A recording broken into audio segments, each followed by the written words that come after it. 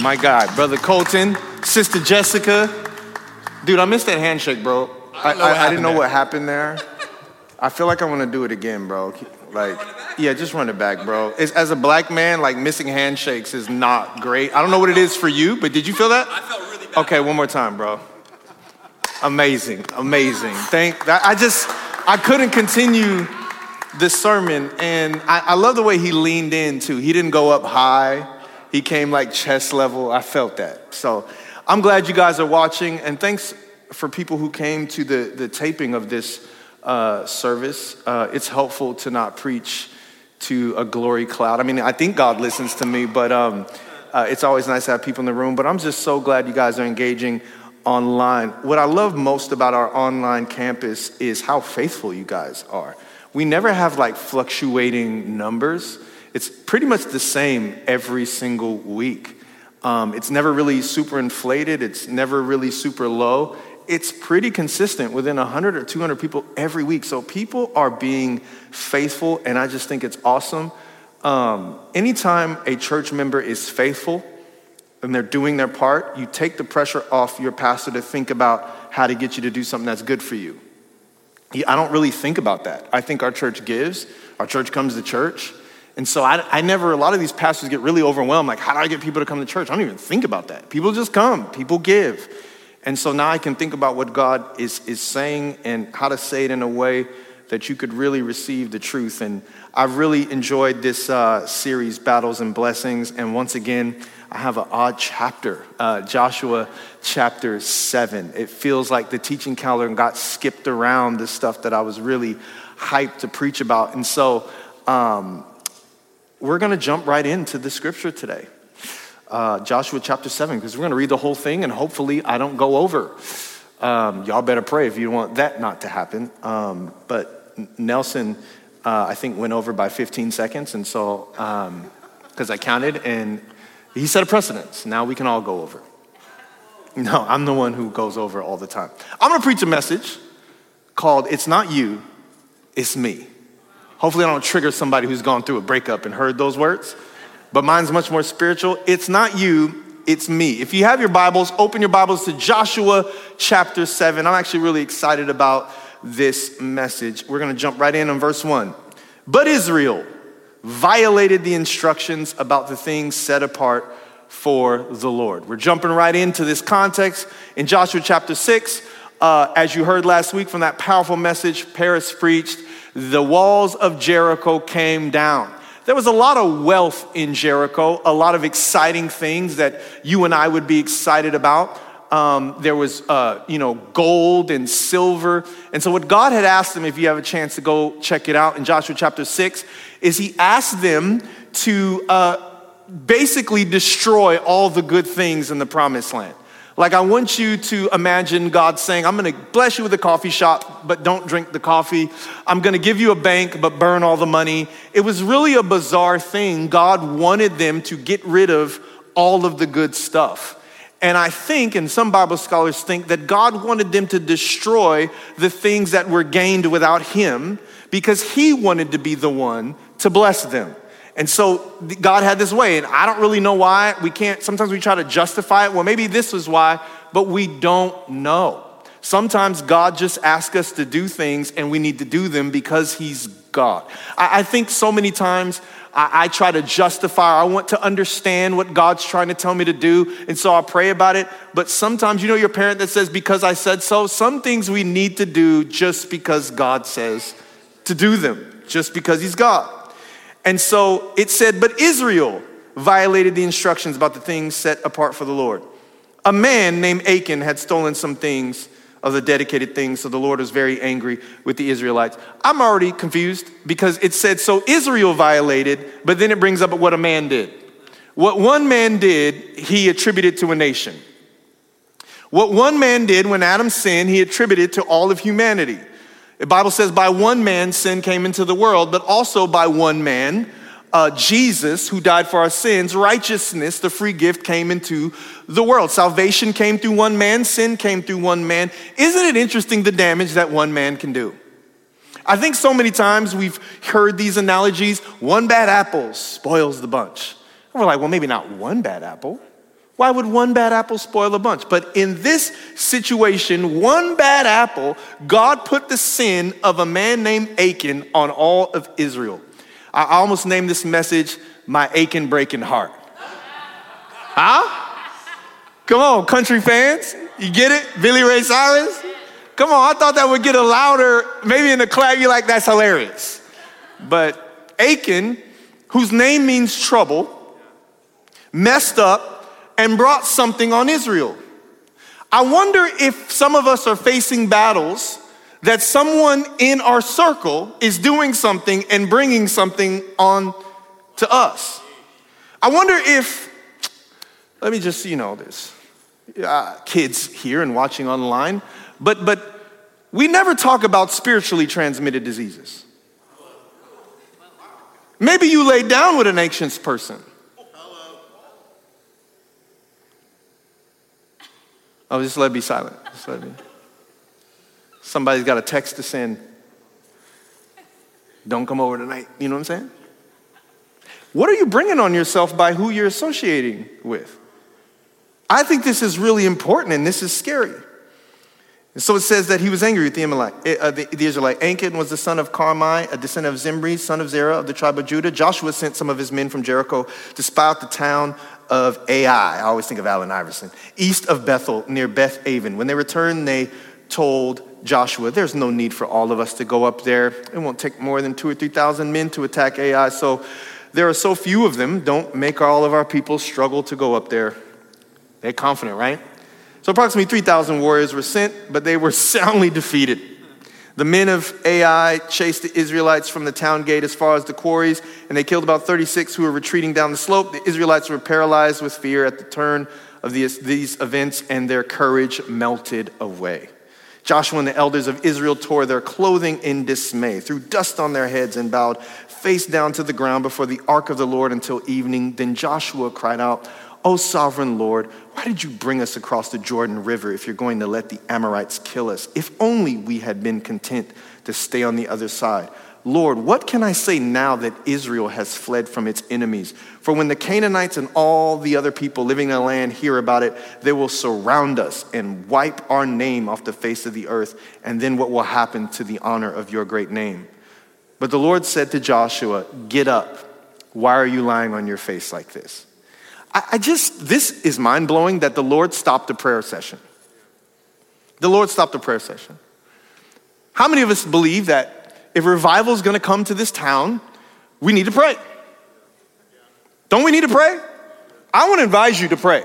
We don't pray enough. We need to pray.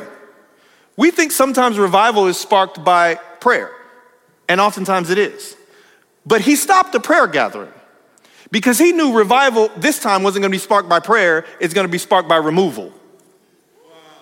Somebody has got to go for there to be revival in this city.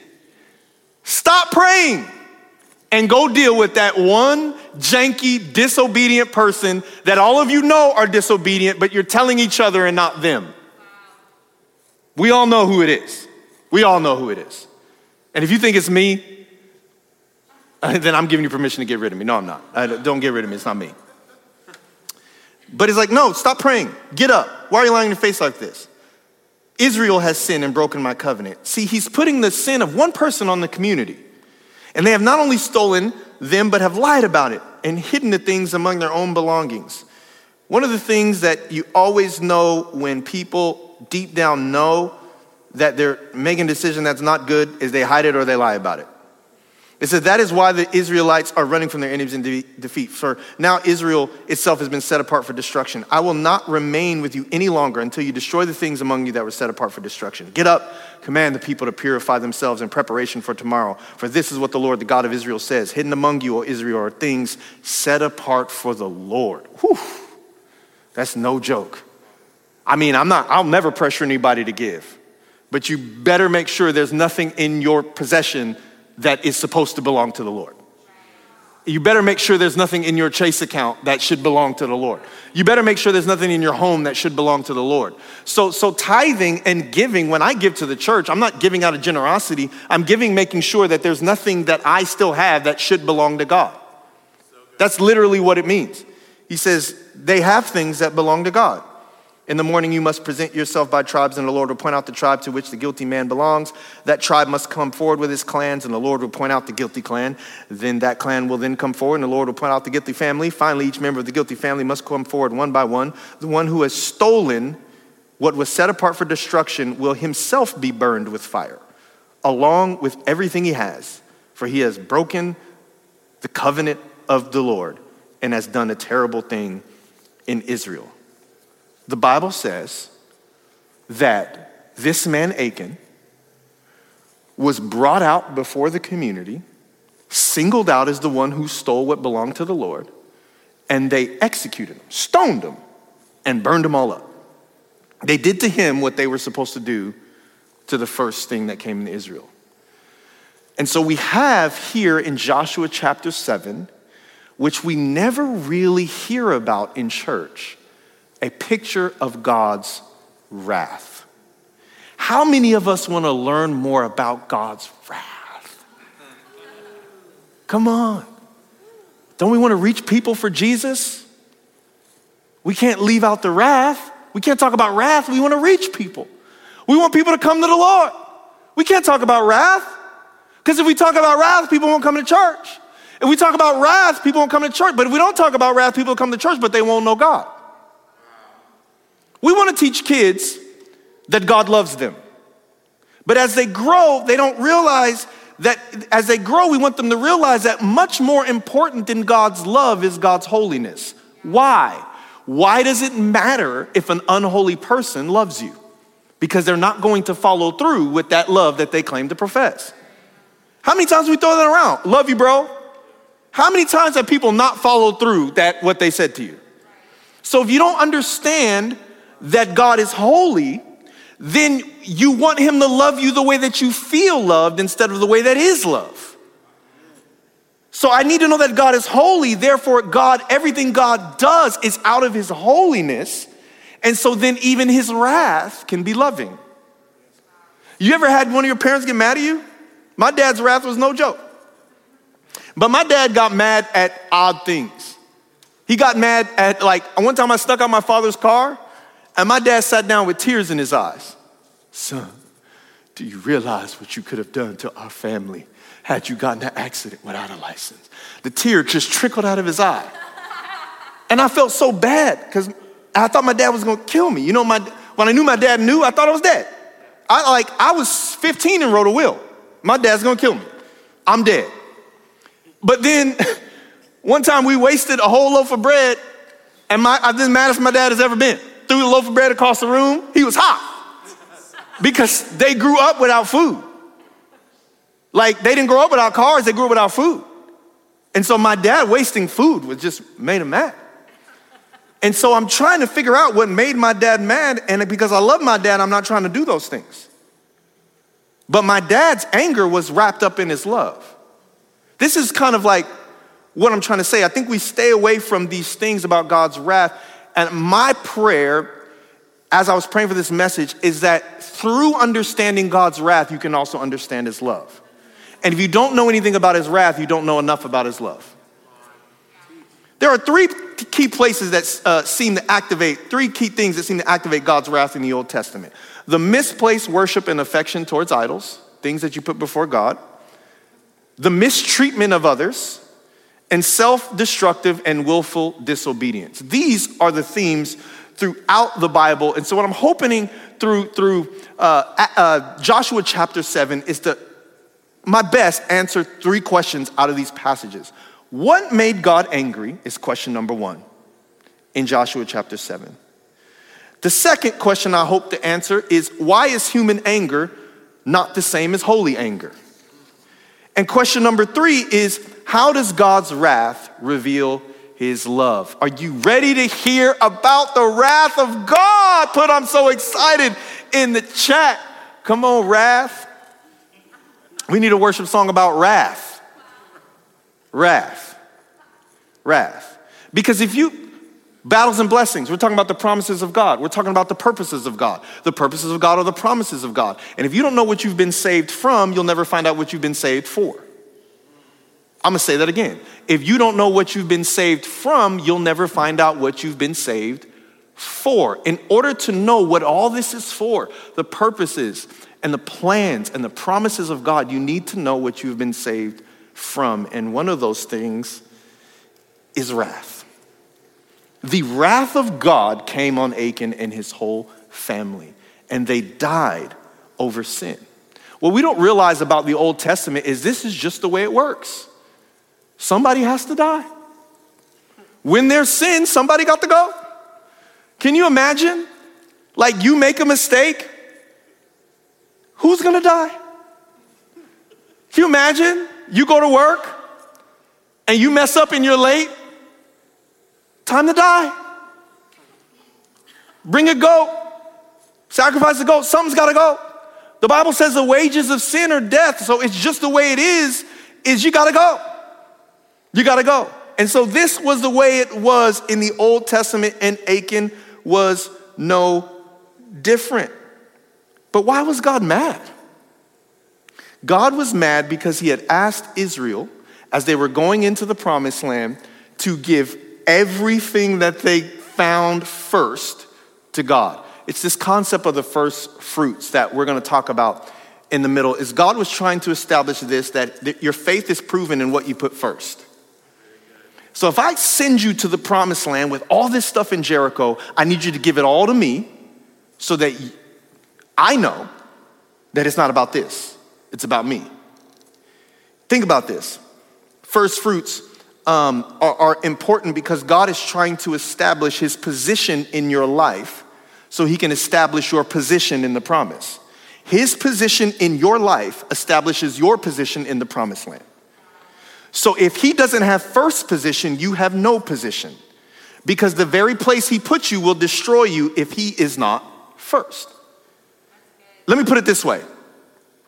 The reason why God was mad, I believe it was possible God was mad because their priorities were destroying their prophecies. Wow. I'm gonna leave that on the screen for a minute too. God's a God of order. So God will often give you a prophecy and then reorder your priorities. He'll say, I'm bringing revival to the city, now serve at home and wash the dishes. Get out of your prayer closet and clean the dish. My wife this morning woke up to a clean kitchen. I've been married 10 years, and my wife has woken up to a clean kitchen 10 times. And last night was one of them. Because I'm in the spirit. We always have I'm doing big things. I'm learning to be good at the little things. So God will often go, hey, I need you to reorder your priorities to help me fulfill that prophecy. So he'll give you the prophecy and you think, okay, it's coming, but no, let me reorder some priorities in your life because you have your family here and money here. And let me actually make sure that I deal with the money because the promises of God always come with provision. Make no mistake about it. David said, I was young, now I'm old, and I've never seen the righteous begging for bread. So the promises of God always come with provision. So God will deal with your money.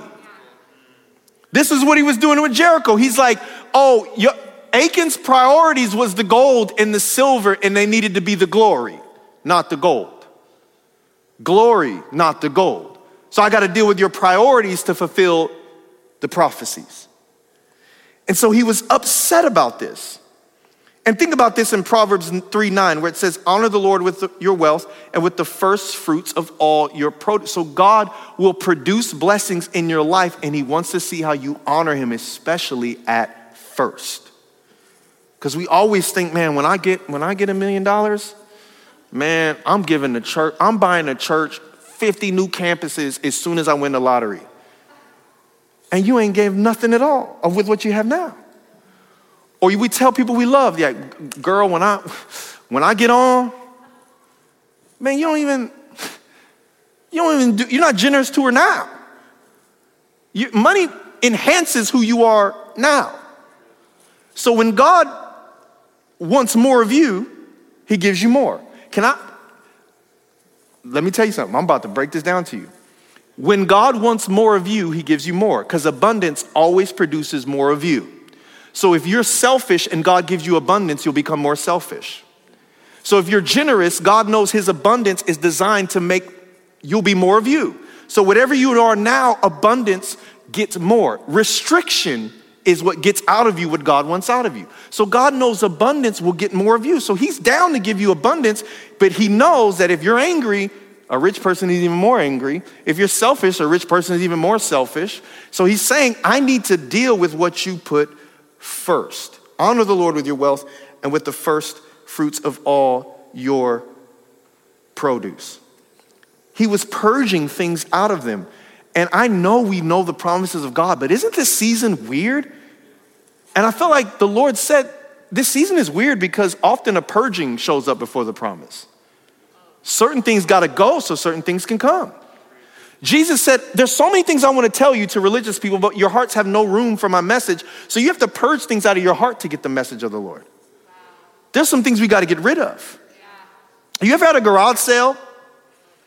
I hate garage sales until my wife had one. Then I wanted to be the general manager of the garage sale. Like, I didn't want her to do it, but our garage sale was fire. And I was shocked at how much stuff I had in my house that I did not need, nor did I want. Like, there's something about your stuff sitting on the lawn that makes you a proud neighbor. Just like, I don't need that. I don't need that. And at one point, I wanted to stock the front yard with stuff that I didn't need. And everybody came and bought stuff that I didn't need. That's probably going to end up in their garage sale that they don't need. It's the weirdest thing in the world. But what I realized is we were moving to a new place, so we were purging because we were moving.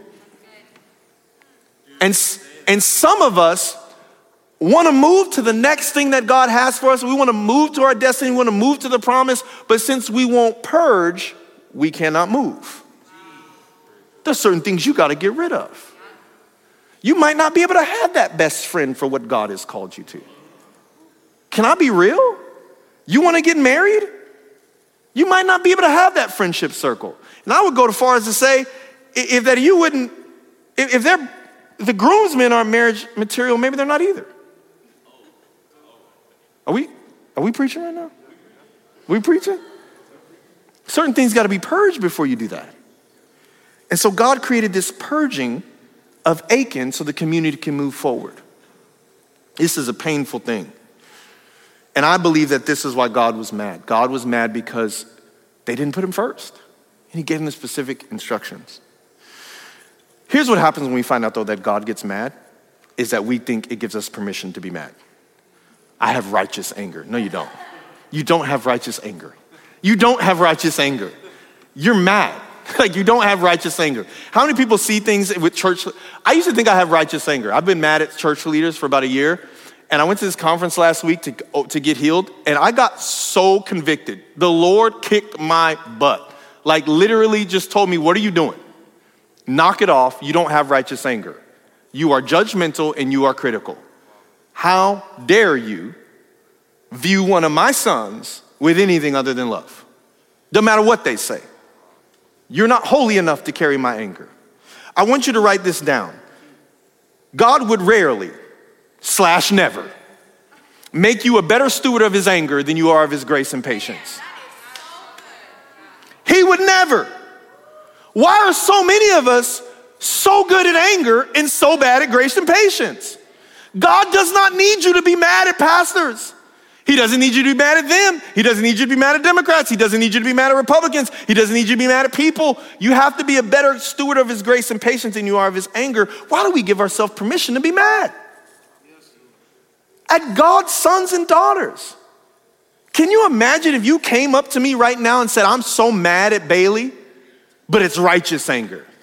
If you don't sit down somewhere, don't you talk about my daughter that way? Who gave you the right to be mad at my daughter? I'm her father. If I want to be mad at her, I'll be mad at her, but you don't get to be mad at my kid. God is in heaven saying, you don't get to be mad at my kid. That's my kid. It don't matter who it is. That is my kid. God, I'm going to say it again. God would rarely, never make you a better steward of his anger than you are of his grace and patience. Why are we so good at anger and so bad at grace and so bad at mercy? And this is my fault. I'm like, I have anger in my heart towards the way pastors lead their church through political things. And I was furious. I'm like, I'm never going to this church again. I'm never doing this. I'm unfollowing people and I'm doing all this stuff. And I'm separating myself from people. And I'm separating myself into self-righteousness, thinking that I'm better. I promise you, everyone in this room, everyone online thinks they're better than someone. Everyone. We think we're better than. So the dispensation of grace and patience is the environment for the dispensation of truth. It's how you set the table.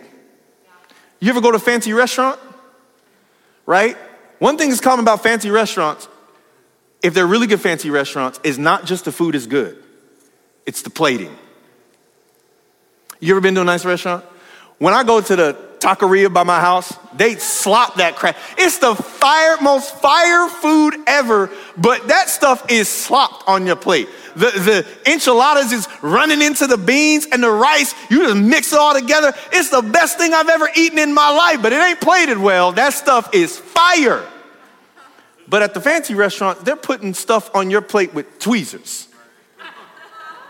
This is how the church is supposed to give the truth.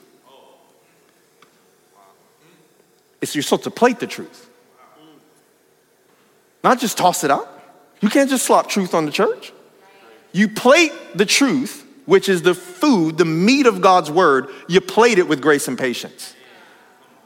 The grace and patience presents the presentation for the, oh my God, I am preaching. So God needs his church to be better at grace and patience than they are at anger. Everybody's mad. Everybody's mad.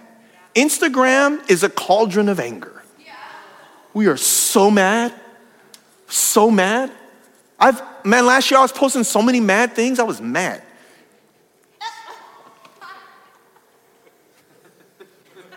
We post a mad thing in our feed, and then we hit the triangle so the feed goes in the story. So just in case you don't see the feed, you know I'm mad in the story.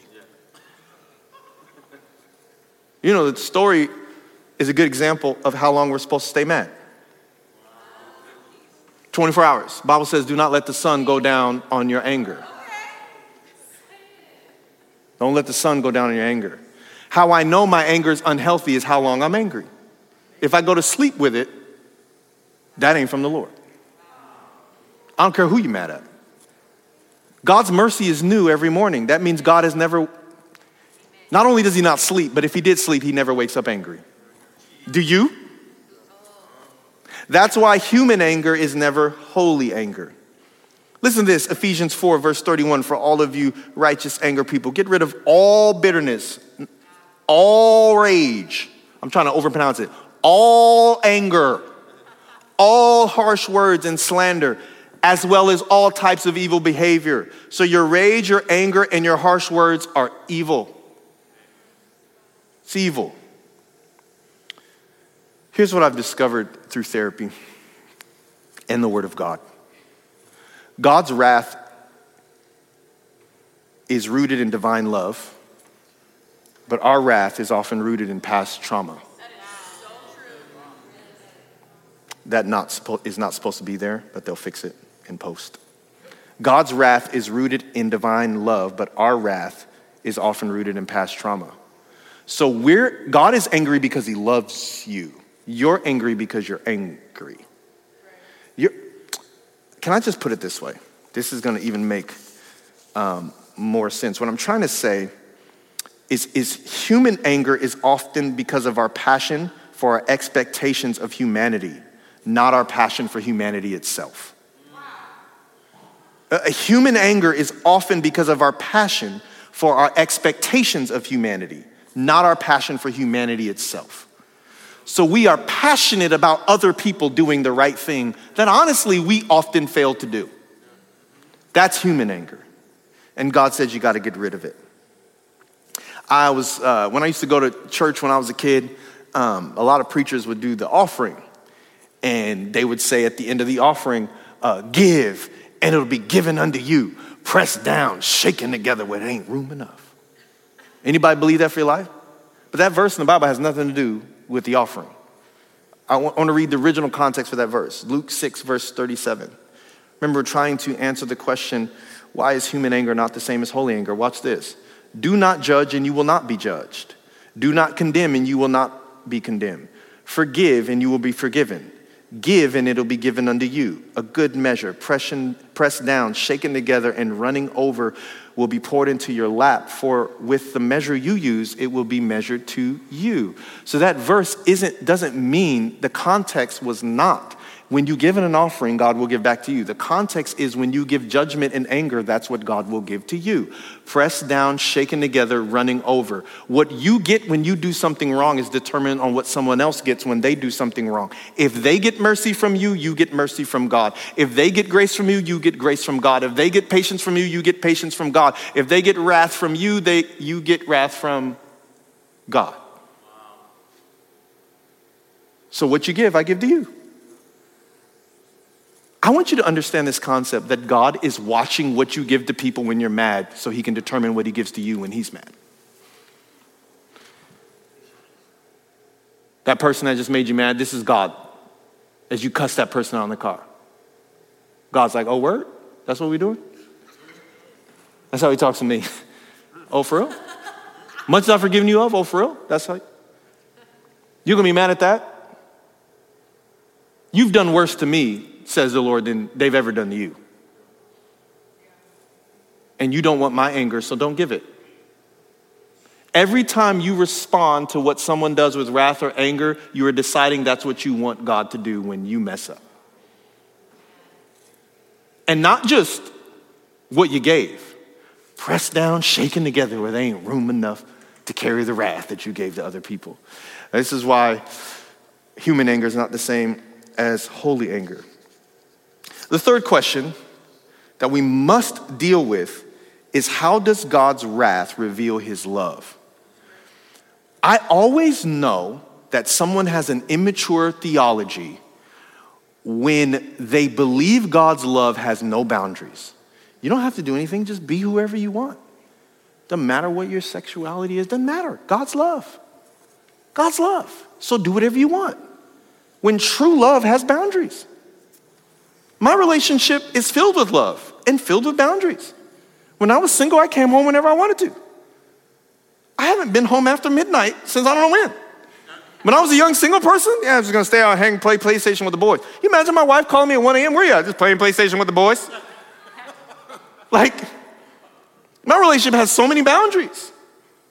Where there's love, there's boundaries. We don't say, but it's not religion, it's relationship. Relationship has a lot of rules and a lot of religion. You don't get to do whatever you want in a relationship. It doesn't matter that I don't want to wash dishes. My wife likes clean dishes, so I wash dishes. It's that simple. So what I'm saying to you is that God's wrath and God understanding, and when we're talking to our kids, we want kids to understand that God loves them. That's what we want God to understand. But when you get older, we have to understand that the character of God is much more complex than God just loves you, do whatever you want. You have not encountered that love if you're doing whatever you want. You can't. And by the way, one of the ways that God displays his wrath, if you read Romans 1, I don't have time to, almost did, but I'm already about to go over, so I deleted Romans 1. But one of the ways that God gives people his wrath is letting them do whatever they want. It says, so he left them to themselves to fulfill all of their evil desires and all the ways that they wanted to be with people. If you wanted to be with this person, you can be with them. Go ahead, do you. One of the ways God shows you that you're under wrath is letting you do you. One of the worst things I could ever tell you as a leader is, do you. Oh Lord, please don't let me do me. When God doesn't try to stop you from doing what you're doing, that's more wrath than when he tries to stop you. Think about the prodigal son who left. Hey, I want all my money, Dad. I want to spend it on wild living. Father went to his wallet. That's scary. When God lets you do you, we live in a world where we want to do what we want. We call it love. Love is whoever you say you are. This is love. Let me tell you the definition of biblical love. We have to understand this because I believe that we don't know what love means. When we read the word in the Bible, it's not a feeling. It's not an emotion. Love is not who you're attracted to. That's your attractions. And no matter who you're attracted to, that doesn't make it love. This is the biblical definition of love. Are you? Please write this down. Biblical love involves embracing God's will cheerfully, choosing his choices. This is literally from the Greek word. This is not me. This is a breakdown of the Greek word. Embracing God's will cheerfully, choosing his choices, doing what God prefers. This love is divined by God and creates choices that align with what God wants through the faith and power he provides. It means to live your life in love, to live your life through Christ, actively doing what he wants, as always defined by God. It's an affection which always involves your choices and your selections. So God can tell that you love him by what you do. And if you're doing the opposite of God's word, then God says that's not love. It's just not. There's a world's version of love, and then there's God's version of love. And I'm not here to tell you that your version of love, but it's not the same. It's not the same. It's not the same. Listen to this. And this is so important that we understand this, because I'm getting ready to break this down to you. Because God's wrath is his righteous anger. And watch this. God is never mad. Let me not say that yet. I'm going to say Hebrews 12:6. It says, for whom the Lord loves, he chastens. Chastens. We don't use that word. I wish as a leader I could chasten some people. All in the name of love. You know what the word chasten means? A child under development with strict training so that they mature and realize their full potential. This requires necessary discipline, which includes administering chastisement or punishment. So I'm doing this because I love you, because I want you to reach your full potential. Not because I no longer want to be irritated by what you're doing. I want you to reach your full potential, so I have to do something that feels like punishment or chastisement so that you reach your full potential. The motivation is God's wrath is not an emotion, it's a tool to get you to where he wants you to go. It's not an emotion for him, it's a tool. You didn't make God mad. Wrath is encompassed within his holiness and his love, and he doesn't want to use it, but he will if he has to show you that he loves you. God says, this hurts me more than it hurts you. You have to understand that. That wrath is a tool to get you to where God has for you. And it's a tool that he doesn't want to use. My old mentor told me this: God loves to use feathers, but he'll use bricks if he has to. He's willing to do anything to get you into position. So do you want the brick or do you want the feather? But wrath is a tool for God to position you, to raise you up to your full potential. Whom the Lord loves, he chastens. He administers punishment to. And scourges every son he receives. Have you ever been scourged? You ever been scourged? This is painful. I mean, I've stepped on a Lego barefoot in the middle of the night. I would imagine it's somewhere in that family. But scourging is a metal whip that rips the flesh out of your back. He chastens who he loves. He scourges who he's received. So if you feel like you're in a season where you're being chastised and scourged, it's because you're received and loved by God. Where do we teach that in our culture? Where do we teach that? He says, if I don't do that to you, that means you're not mine. I'm letting you do you. David had this question in Psalm 37. Why do the wicked perish? He says, they're going to fade away like grass. I'm holding you to a higher accountability because you have a higher calling. You want to know what scourge means? To flog a victim. Figuratively, this is from the Greek word, God sending severe pain in the best eternal interest of the believer.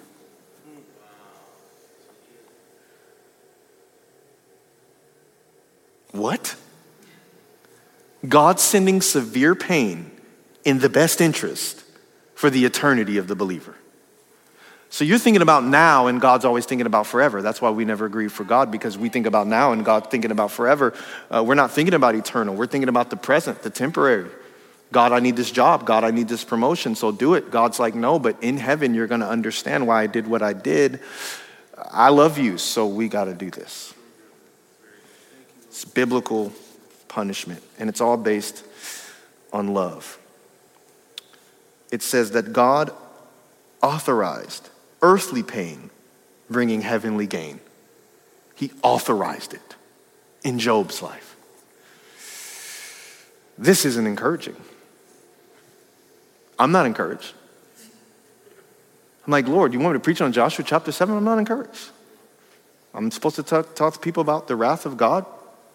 And the Lord said this simple thing. It's not you, it's me. Like, what does that mean?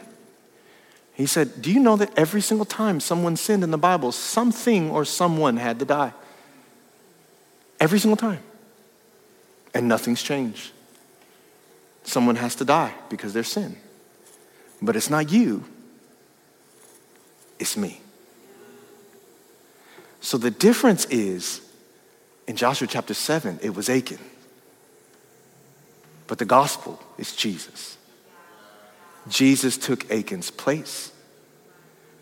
Here's the reality. In the story of God, we're never Jesus. We're all Achan. And we all deserve a stoning.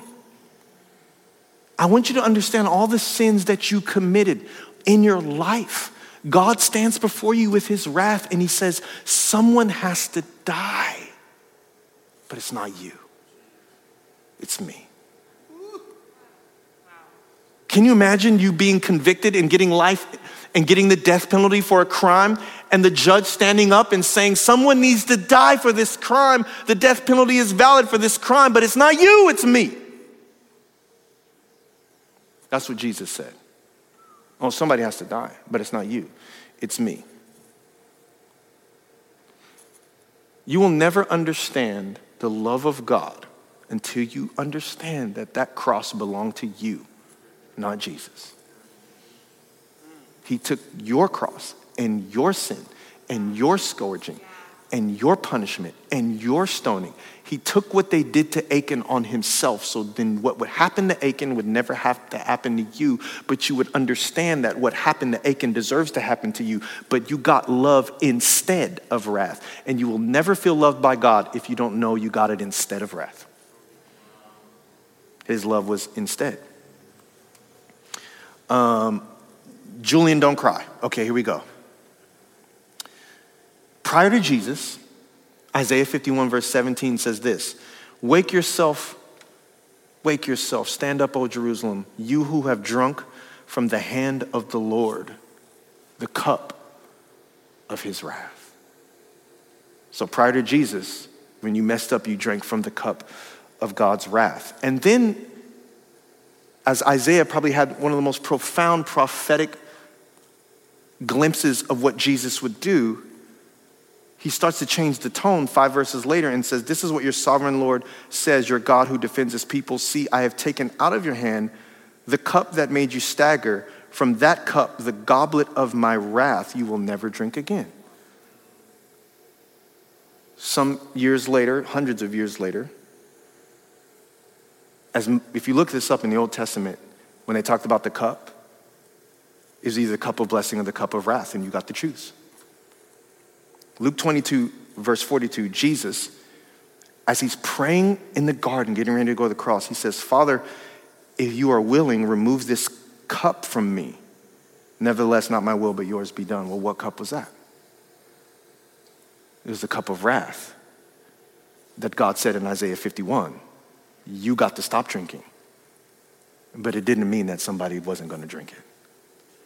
So the reason why you don't have to drink the cup of wrath, the reason why I don't have to drink a cup of wrath, because Jesus drank it and Jesus knew how bad it was. He said, Lord, take it from me. And God said, I can't take it from you. I took it from people and gave it to you.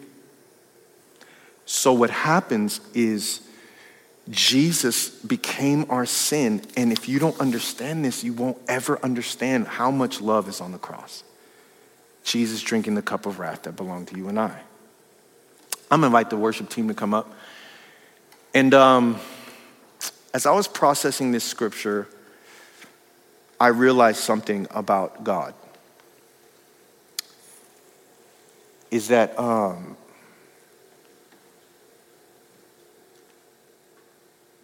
Jesus was on the cross and he said, God, why have you forsaken me? You ever notice that Jesus said that? God, you left me. You left me. And he wasn't venting. God had left him. And now he's here with you because in that moment he left Jesus. Because God in his holiness cannot partake in sin. So he had to remove sin from you by giving the sin and the wrath to Jesus. He cannot not have wrath. He can't take wrath out of his character. So he gave it to Jesus. And what's weird about that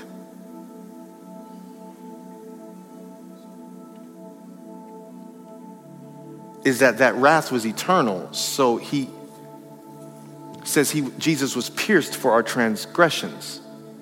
That means blood poured out of Jesus for the things that we do. Transgress means that the actions come out of you.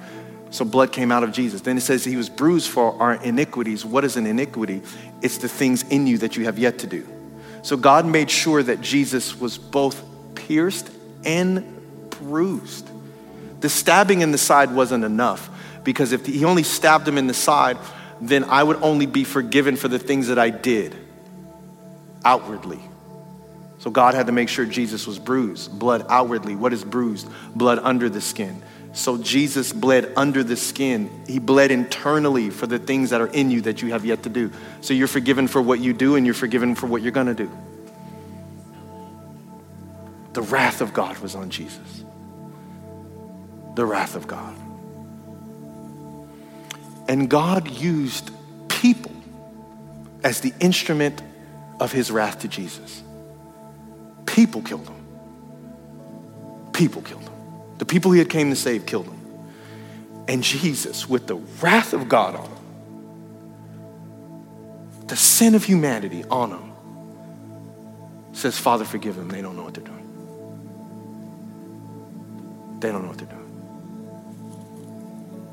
He literally used his last prayer request to God to go, hey, even these people, just in case they weren't included, even these people who are doing this to me, I want them to be forgiven too. And later, Peter would preach his first sermon to the people who killed Jesus in Acts chapter 2. We love to talk about the attendance in Acts chapter 2, but we never talk about the message. We love to talk about the 3,000 in church. We're believing God for 3,000, just like Acts chapter 2. But Peter stood up and said that Christ whom you crucified, that was the Messiah. He preached the gospel message to Jesus' murderers. Imagine the gospel message, how it can save you if it saved his killers. They said, what should we do? We killed Jesus. We didn't know this was Messiah. He said, repent, be baptized, and you and your sons will receive the Holy Spirit. And we think we can't be forgiven, and we think there's no grace. The first church service, the second church service, that was the first one. The second church service was filled with people who loved Jesus and people who had killed him, and it was welcome to church. You're all forgiven. And nobody's sin was greater than the other. Can you imagine you sitting next to the person who killed Jesus? Like, this guy, I saw you. You put the nail in his hand. Can you imagine that guy sitting in church? Hearing that Jesus loves him, and he might have been the one that hammered the nail in his hand. And he's hearing the gospel. And a freaking week ago, he's hammering a nail into it. He's hearing the gospel.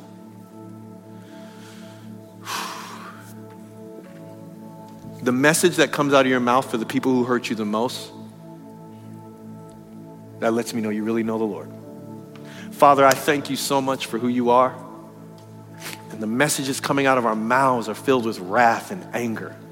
And I believe prophetically you're saying that the message that comes out of our mouth for the people who hurt us the most, just like Peter, you killed Jesus, but you're saved. There's love, there's grace for you. I believe it's going to move our church forward. And there are people living in anger and wrath towards politicians, towards white people, towards black people, towards people who think differently like them. And God, you are freeing them right now in this moment to live in your grace and patience and your love. The wrath belonged to Jesus so we could have the righteousness that belonged to you. So Father, we release this word into the hearts of the people. In Jesus' name, amen.